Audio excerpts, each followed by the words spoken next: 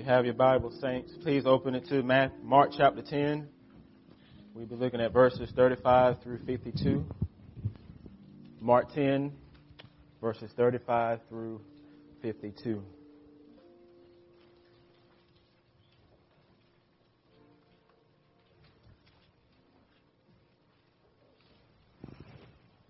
Who are we as a local body of Christ? Who do we want to be as a local church in Huntsville, Alabama? The This Is Us sermon series is answering those two questions. And remember, intentionality is needed when determining who we are and who we want to be. And that means that our stated convictions and our functional convictions must be the same. What we say about our church on our website and Facebook and Instagram and Twitter and our printed material should be actually happening in the life of the church. We want to be actually doing what we say we're doing. We want to actually be who we say we are. Because if we're not, then we're just pretending, you know. We're fake. We're not genuine. We're just make-believe. So who are we? Who do we want to be? We've seen that we want to be a witness in church, a church that actually shares the gospel with people in our lives who we know don't know Jesus. We want to be a praying church, a church that actually intercedes on behalf of one another, a church that prays into the sufferings of the world.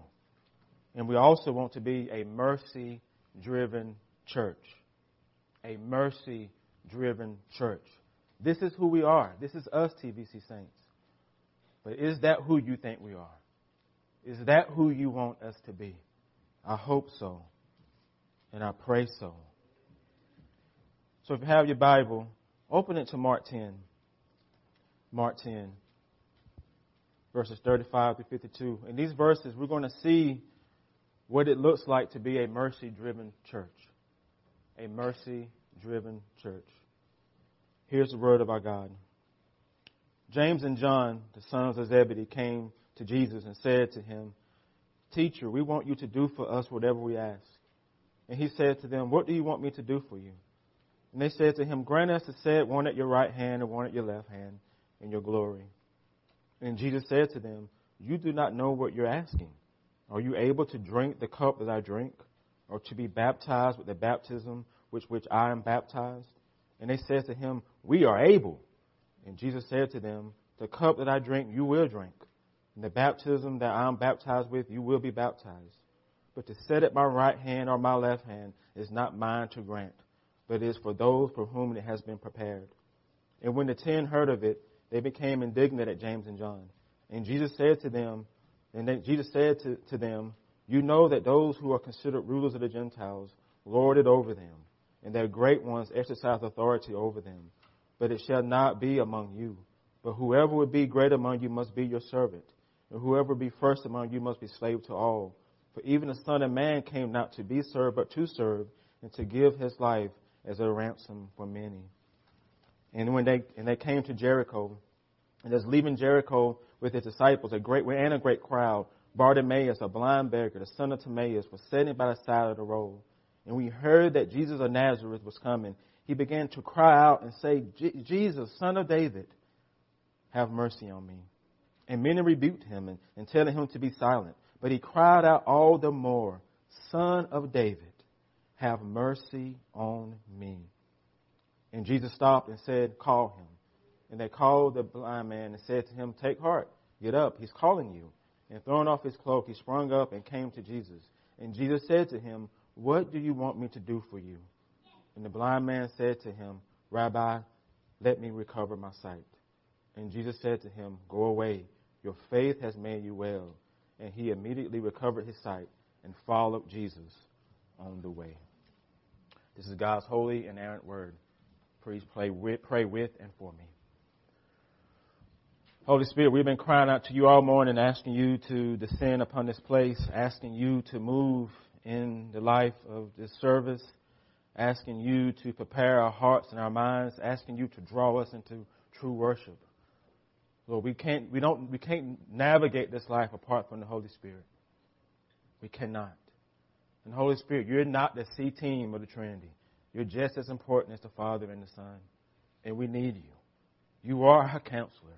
You're the one who leads us into all truth. We do not understand Scripture apart from you, Holy Spirit.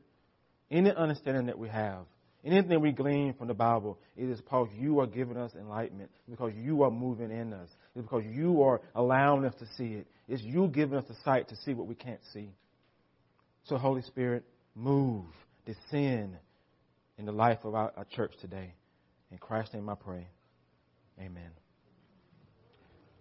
3 men come to Jesus with a request in these verses. And their request is similar to the 2 questions that we have been asking of ourselves as a church. Who are we and who we want to be? The first request comes from 2 of his disciples, James and John, the son of Zebedee.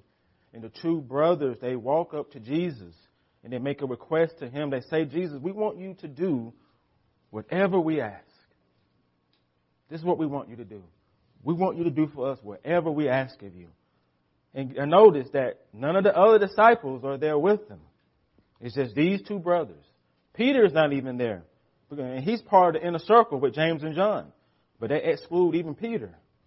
The brothers are thinking only for themselves. And there's something underneath this request. The same 2 questions. Who we are, who we want to be. And James and John have an idea of who they are. They have an idea of who they want to be. And it comes out in their interaction with Jesus in these verses. And Jesus says to them, what do you want me to do for you? James and John, as if he didn't already know, they respond, grant us one at your right hand and one at your left hand in your glory. Grant us one to sit, one at your right hand, one at your left hand in your glory. Based on their answers, who do you think they are? Based upon their answer, who do you think they want to be? These brothers think highly of themselves, highly of their abilities, highly of their gifts, highly of their importance, highly of their position. Is it confidence or is it conceit? Which is it? It's conceit. They think more highly of themselves than they ought. I love the Message translation of this verse. The Message Bible says, arrange it so that we will be awarded the highest places of honor in your glory, Jesus. Arrange it. Arrange it for us. James and John, they want to be men who have power, prosperity, privilege. They want status. They want wealth. They want glory. Is that who we are? Is that who we want to become? It's so easy, saints, to fall into the trap of being and becoming a glory-stealing church. Take that to heart. It's so easy to fall into that trap of being and becoming a glory-stealing church. A church that thinks too highly of herself. A glory-stealing church deceives herself into believing that power, privilege, and prosperity are always signs of God's blessing and favor. But they're not. Please know that. They're not always a sign of His blessing and favor. Please know that. Such a church says to Jesus, arrange it, Jesus, so that our church can be awarded the highest places of honor in your glory. This is what the brothers want. And such aspirations come from a misunderstanding of Jesus' earthly ministry right here. The brothers used the phrase in your glory as a reference to Jesus being crowned king. It's a reference to Him establishing His earthly kingdom after He defeats the Romans. It's a reference to Him simply being a political Messiah who's going to take down the man, take down the Roman establishment. And after He does that, these 2 brothers want a piece of the pie. Okay? They want a piece of the pie. They want Him to arrange it that when He gets into power, they're going to have a place at the table. And there's an urgency behind their request. And they want Jesus to make this promise to them before He actually does it. So you see that in the verses. Before you would take the throne, we need some guarantees, Jesus. that we're going to be at the table with you. We're going to be there with you. Why is there urgency? Why do they need him to go ahead and make these promises to them now? Because there's only room for two people at the right and left hand of the king. But there's 10 other disciples who may want those positions too. And so the two brothers are like, well, we need to go ahead and make our move. It's a preemptive strike on their part. And so that's what they do. When you get to the mountaintop, Jesus, don't forget about us. Don't forget about us. We want those seats for ourselves. And I get it. Because to sit at the right and left hand of the king means you are important now. It means you're part of the royal court. You're part of the cabinet. You have status. You have power. You have privilege. You have all these things. And they're saying to Jesus, we're in your inner circle. We're your top two disciples. So when you become king, spread the wealth. Spread it out. Share it with us. So who are these brothers? Who do they want to be? They're glory-stealing thieves who want more glory. We're never satisfied with a little bit. The eyes are never satisfied. They always want more. Now, the brother's plan doesn't go unnoticed by the other disciples. And what do you think the other disciples are going to do when they find out?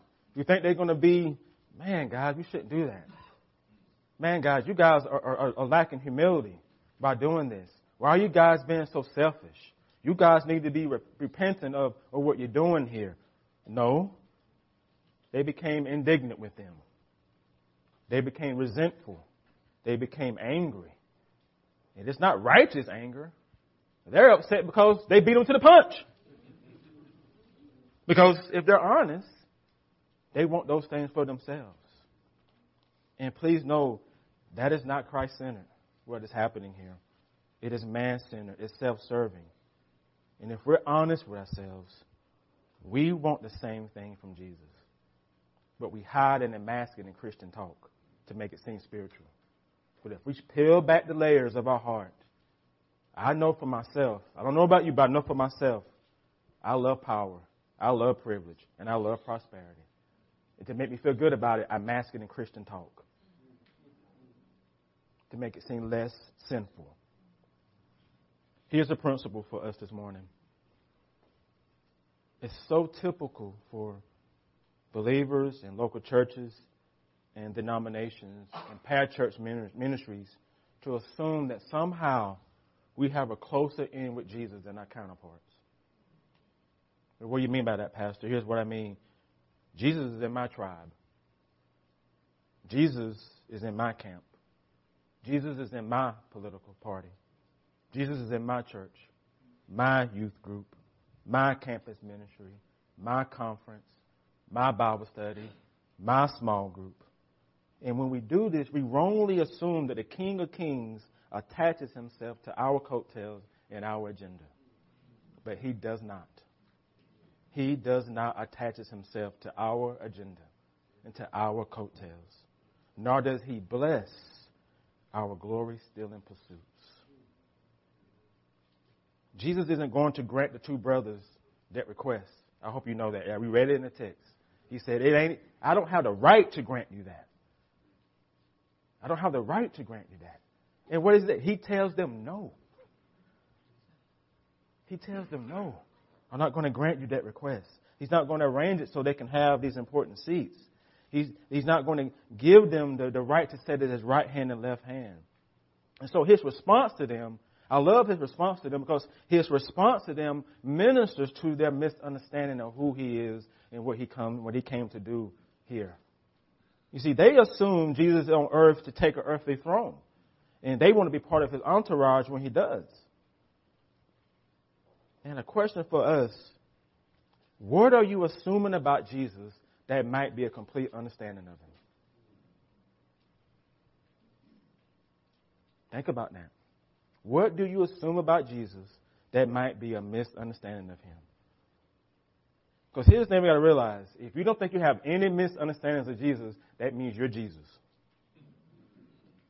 If you're not prone to blind spots, that means you're on the same level as Jesus. If you don't think you have blind spots about who he is and what he came to do. If you can't see that about yourself, then you're in a whole different camp. You're on the same level as the Trinitarian God that we serve. So what do you assume about him that might be a misunderstanding of him? Or do we think we have Jesus all figured out? And what kind of box have we stuffed Jesus into to suit our own agenda? James and John, that's what they're doing. They're misunderstanding. They really don't understand what they're asking of him. Look at verses 38 through 40. And Jesus says that he says, you do not know what you're asking. Are you able to drink the cup that I drink? To be baptized with the baptism with which I'm baptized? And guess what they said? They said, we're able. This is like comedy. We're able, Jesus. And Jesus said, the cup I drink, you will drink. And the baptism with which I'm baptized, you will be baptized. But to sit at my right hand and at my left hand is not mine to grant. It is for those from whom it has been prepared. For those for whom it has been prepared. The brothers don't understand what they're asking. They don't understand the path that Jesus has to take to enter into his glory. And notice the two questions that he asked them. Are you able to drink the cup that I'm drinking? Are you able to be baptized with the baptism I'm baptized with? And the baptism in the cup represents something quite differently than the brothers assume they represent. Okay? It doesn't represent power, privilege, and prosperity. No to the no. They do not represent that. That's why they're so giddy and saying we're able, because they assume it represents that. The cup and the baptism represents what he already told them in verses 32 through 34.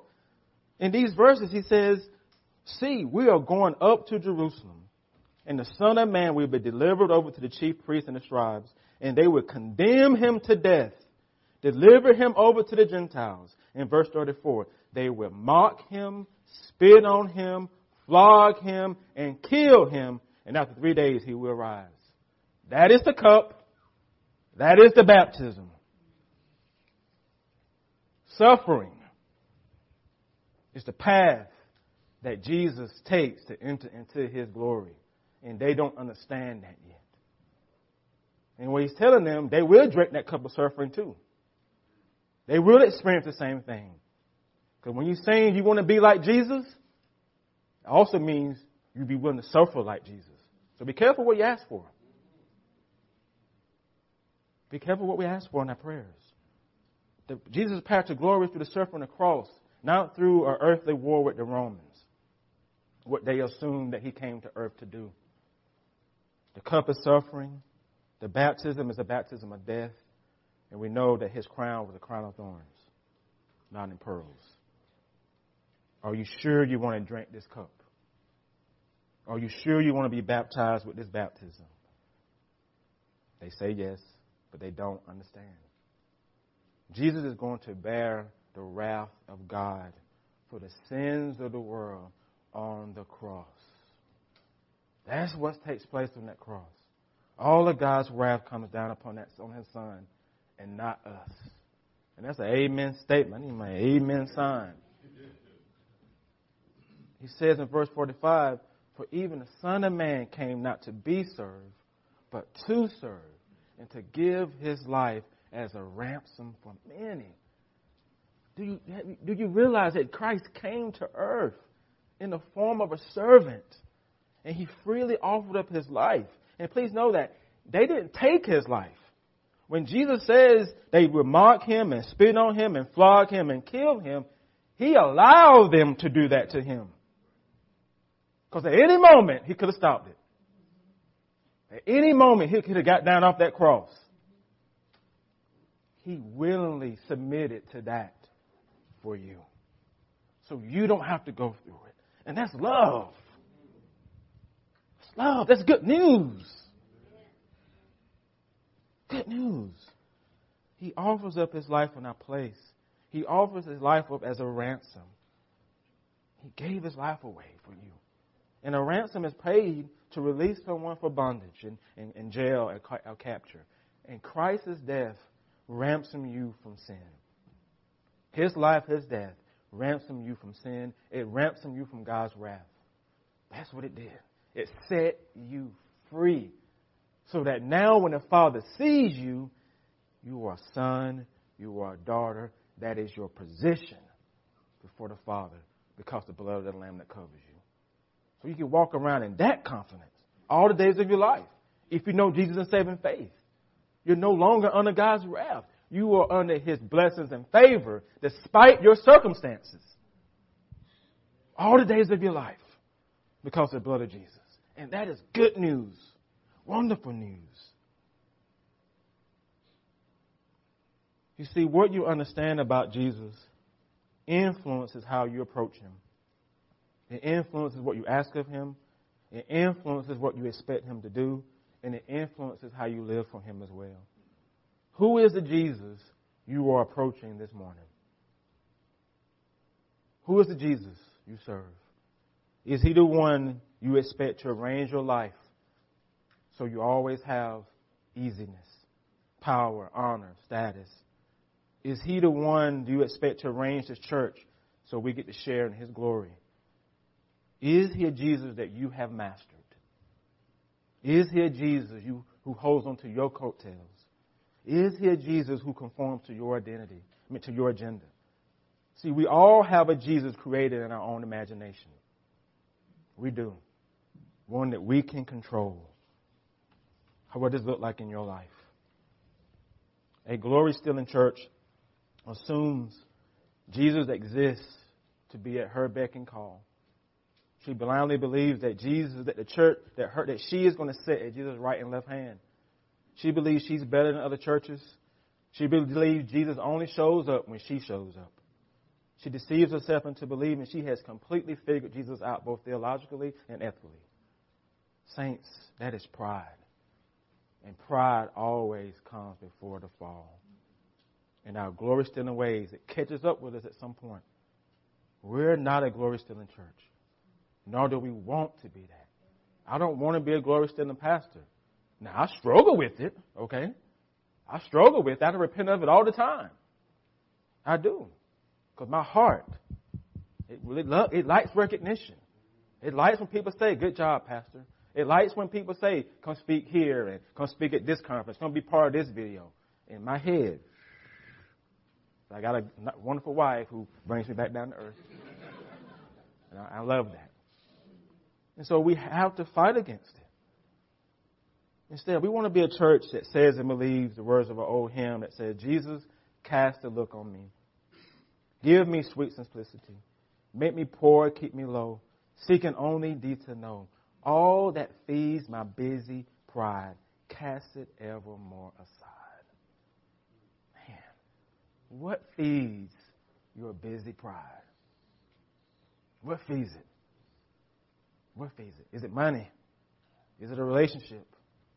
Is it the praise of man? Material possessions? Power? Is it politics? Good works? What currently feeds your pride? We all have those things. If you can't see it, that's a blind spot for you. Because we all have them. And when the Spirit shows it to you, can you say to Jesus, can you cast it aside? Can you cast it aside? Because when you're asking Jesus to take a look upon you, you're also asking Him to do surgery on you too. To do surgery on you. To show you the ways in which you still got to unloose the grip of your life and let Him have it. Give it to me. Trust me. I'm good. Give it to me. Will you give it to Him? A glory-stealing church will always say these words untruthfully. False humility. Say it with her lips, but her heart is far away from it. But a mercy-driven church, a church that's driven by mercy, will say these words and believe them and live them. That's who we are. That's who I want us to be. It's a mercy-driven church, not a glory-stealing church. For a mercy-driven church approaches Jesus differently than James and John. She approaches Jesus differently than a glory-stealing church. She approaches Jesus with what I call a Bartimaeus-type attitude. And that is an attitude of humility. Humility. Humility is one of the underappreciated qualities of people. Is humility. Because someone who's humble sees their blind spots and are teachable to correction when those blind spots are made aware to them. Who is Bartimaeus? He's the third person in our text who makes a request of Jesus. He's the son of Timaeus. He's not one of Jesus' disciples. He's not even part of your crowd of people that follows Jesus around. The text says he is a poor, blind beggar. And so one day while sitting on the side of the road in Jericho, Bartimaeus overhears that Jesus of Nazareth is in town. He's coming down the road. And he's never seen Jesus. We've heard stories about this Jesus of Nazareth, how he treats people, how he heals people, and how he loves people. And so as Jesus passes by on the road, Bartimaeus cries out to him from the side of the road, Son of Jesus, Son of David, have mercy on me. Jesus, Son of David, have mercy on me. That's a humble plea, a humble request. But many of the people traveling with Jesus don't like it. They don't like it. They consider Bartimaeus' plea an interruption, maybe a distraction. So they rebuke him. They tell him to be silent. Think about that. Take their response to heart. It's unloving. Okay, it's unloving.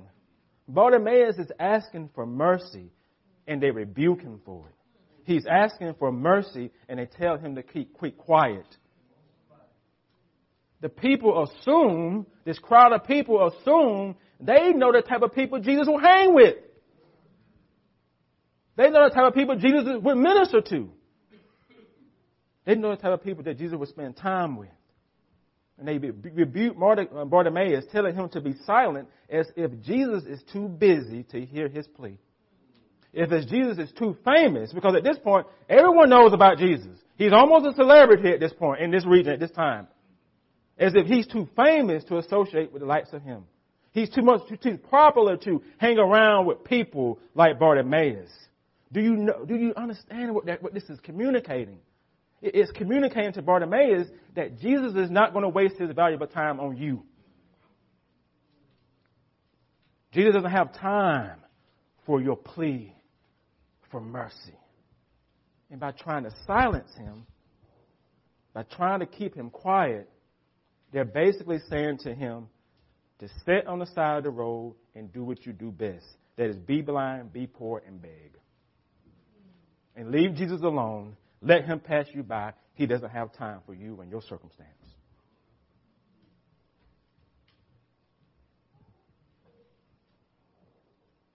What does your rebuke and silencing of people communicate about Jesus to those in your life? Bartimaeus is seen and treated as unimportant and insignificant, more of a burden to society than a help. And yet, in all his blindness, he sees more Jesus than all those people who can see. He sees more of Christ than all those people following Jesus on that road. And he doesn't let the people silence him. He resists their rebuke. And he cries out all the more. They're telling him to be quiet, and he cries out all the more. Son of David, have mercy on me. And I love what happens next. One nonverbal action by Jesus. It says, and Jesus stops. And Jesus stops. He doesn't pass him by. He doesn't pretend like he doesn't hear Bartimaeus' plea for mercy. I love this because it shows that Jesus welcomes all kinds of people. All kinds of people. And Jesus doesn't tap dance around our pain and brokenness. He ministers to it. He ministers to it. As I told the staff on Wednesday, when I'm going through a tough time, there are certain truths I don't need to hear at that time. If I'm in pain, I don't need to hear the fact that God is sovereign. I need to hear the fact that God is with me and He cares about my pain. Okay? Doesn't mean I don't believe He's sovereign. Is that ain't the truth I need to hear at the moment. The same thing applies to any female that ever had a miscarriage. That's not the truth she needs to hear. Because what she hears is that God doesn't care that I lost my baby when you say that. What she needs to hear is that He cares. And He grieves with you. And He stops. He stops. And comes and ministers to you. That's what He does. That's what Jesus does for Bartimaeus. He says, call him. They called him. He got up. He came to Jesus, threw off his cloak and sprung up and came to him. And Jesus asked him one question. What do you want me to do for you? Teacher, I want to see. Let me recover my sight. And Jesus says, go, your faith has made you well. He recovers his sight and he follows Jesus. Bartimaeus, he approaches Jesus out of his blindness, out of his brokenness, out of his neediness. He doesn't come to Jesus out of his self-sufficiency. Doesn't come to him out of his self-righteousness and his self-glorification. He comes to Jesus for mercy and not glory. For mercy and not glory. How do you come to him? For mercy or for glory? Notice what he says. He says, Jesus, son of David. Son of David is a messianic kingly title for Jesus. Okay? In 2 Samuel 7, verses 15 to 16, God made a promise to David. And this is what he told King David. But my steadfast love would not depart from him, as I took it from Saul, but from whom I put away before me. And your house and your kingdom shall be made sure forever, and your throne will be established forever. Jesus is the fulfillment of that promise. You see, Jesus isn't going to become king. He's already king. You realize that? He's already king. He doesn't become king later on. He's already king. And Bartimaeus, he approaches Jesus as a person who is under Jesus, not as a person who's on the same level with Jesus. Who's under him. See, we can't make Jesus so much like us that we forget he's King of Kings. Who deserves our worship and our allegiance. Jesus ain't so much your friend that he forget that he is your Lord. Okay? That's who he is too. His saviorship does not demise his lordship or vice versa. He's equally Lord and equally Savior at the same time, all day, every day. And that's how we approach him. That's how we approach him.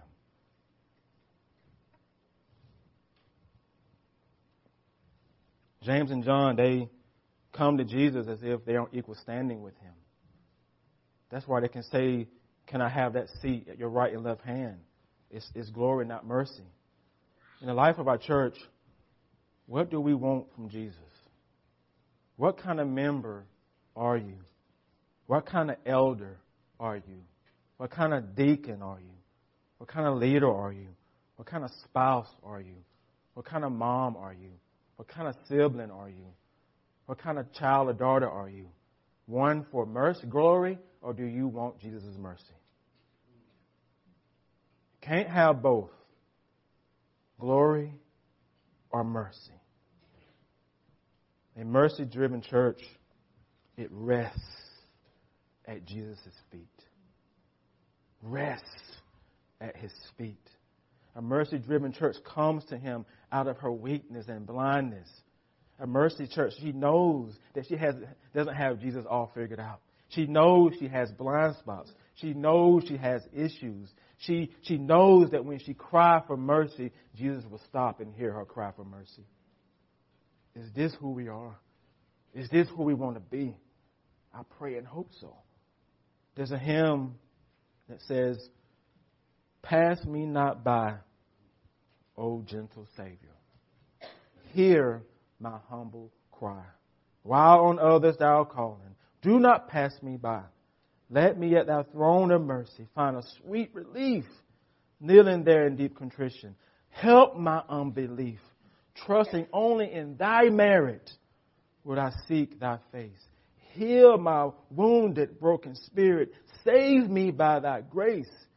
Thou, the spring of all my comfort, more life to me, Whom have I on earth besides thee? Whom in heaven but thee? That is the song and confession of a mercy-driven church, of a mercy-driven believer, of a mercy-driven Christian family. Can we say that? That's a confession that we make to Jesus. And this table is for the spiritual nourishment of a merciful church, a mercy-driven church. And this table does not belong to the Presbyterian Church of America. It does not belong to the Village Church. This table belongs to Jesus. The table that he has given to his people for their spiritual nourishment is for those who have confessed their sins, those who have a relationship with Jesus, those who know if you know someone who has issues with you, you have gotten right with that person. So this table is for you. So if you have faith in Jesus, you love him as your Lord and Savior, then you are welcome to partake of this meal with us. Friends and family, if you do not profess saving faith in Jesus, we ask that you watch what we do here today. And if you have questions of what it means to know Jesus and saving faith, please come see me after the service. And we can go in my office and I'll share with you how you can become a believer, how you can be made right with God. It's only through faith in Christ. Adults, we ask that the children with you abstain from the elements until they have been invited to the table by the church that you are a member of. Now, all the kiddos, I need to see all the kids. Look at your pastor. This is my favorite part of communion because I get to talk with you. What this meal represents, it represents what Christ did for you on the cross. The bread represents his body, and the juice represents his shed blood. And as your pastor, it is my prayer that each and every one of you will come to saving faith in Jesus. And then you get to partake of this meal with your mom and your dad or your guardian. So I want you to realize that Christ did die on the cross for your sins because he loves you. And when you receive him, you become his. A big bear hug from Jesus is what you get when you receive him in saving faith. And that means he never lets go of you. That bear hug will follow you to the grave. And that same bear hug will resurrect you one day as well. Amen? Amen. So let's go to the Lord now and have a time of asking the Holy Spirit to prepare our hearts for the table. And the officers that are assisting, I will ask you to please come forward.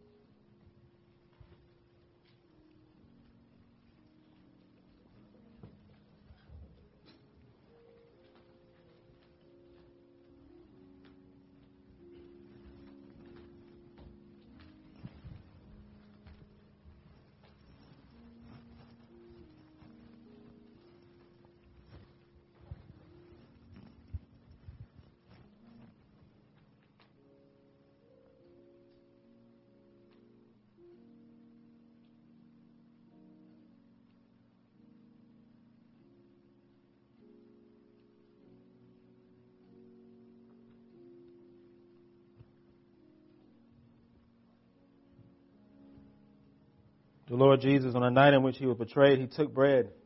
Having given thanks, he broke it, gave it to his disciples, and said, "Take and eat. This is my body, which is for you. You do this in remembrance of me." Pass me not, O gentle Savior.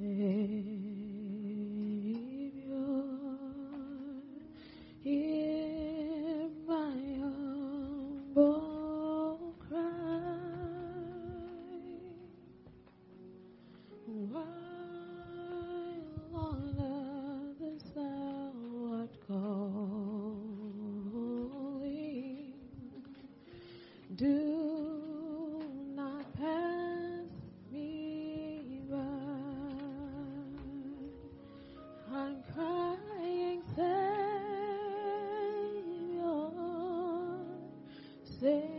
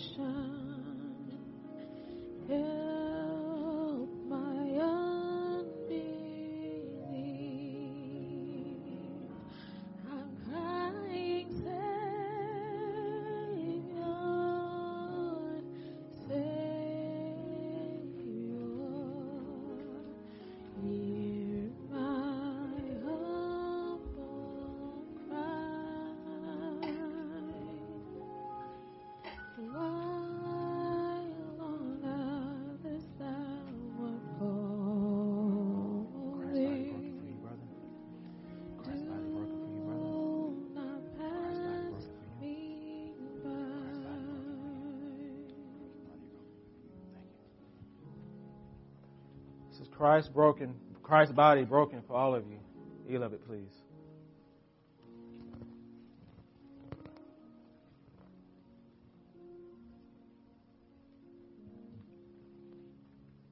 In the same manner, he also took the cup, and having given thanks, he gave it to his disciples and said, "This cup is a new covenant in my blood, which is shed for many for the remission of sins. Drink from it, all of you."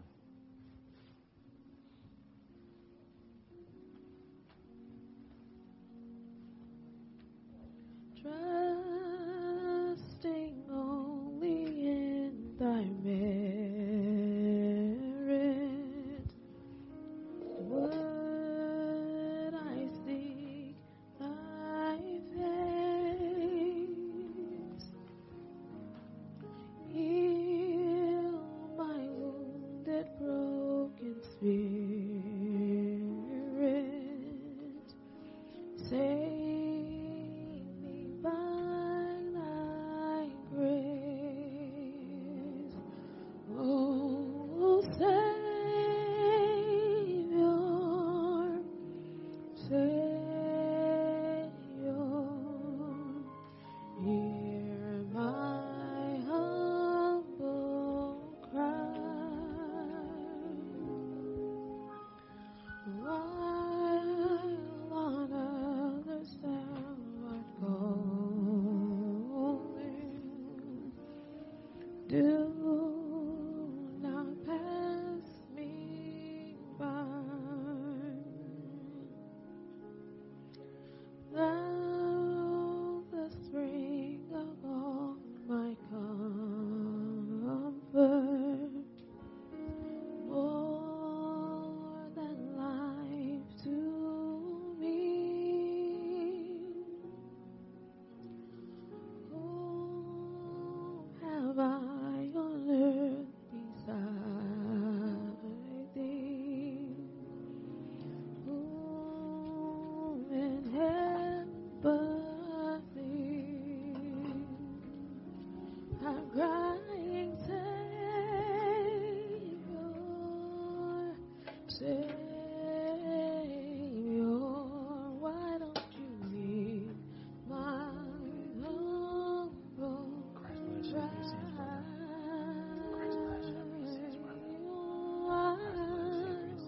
On earth thou art calling, do not pass. This is Christ's blood shed for all your sins, past, present, and future.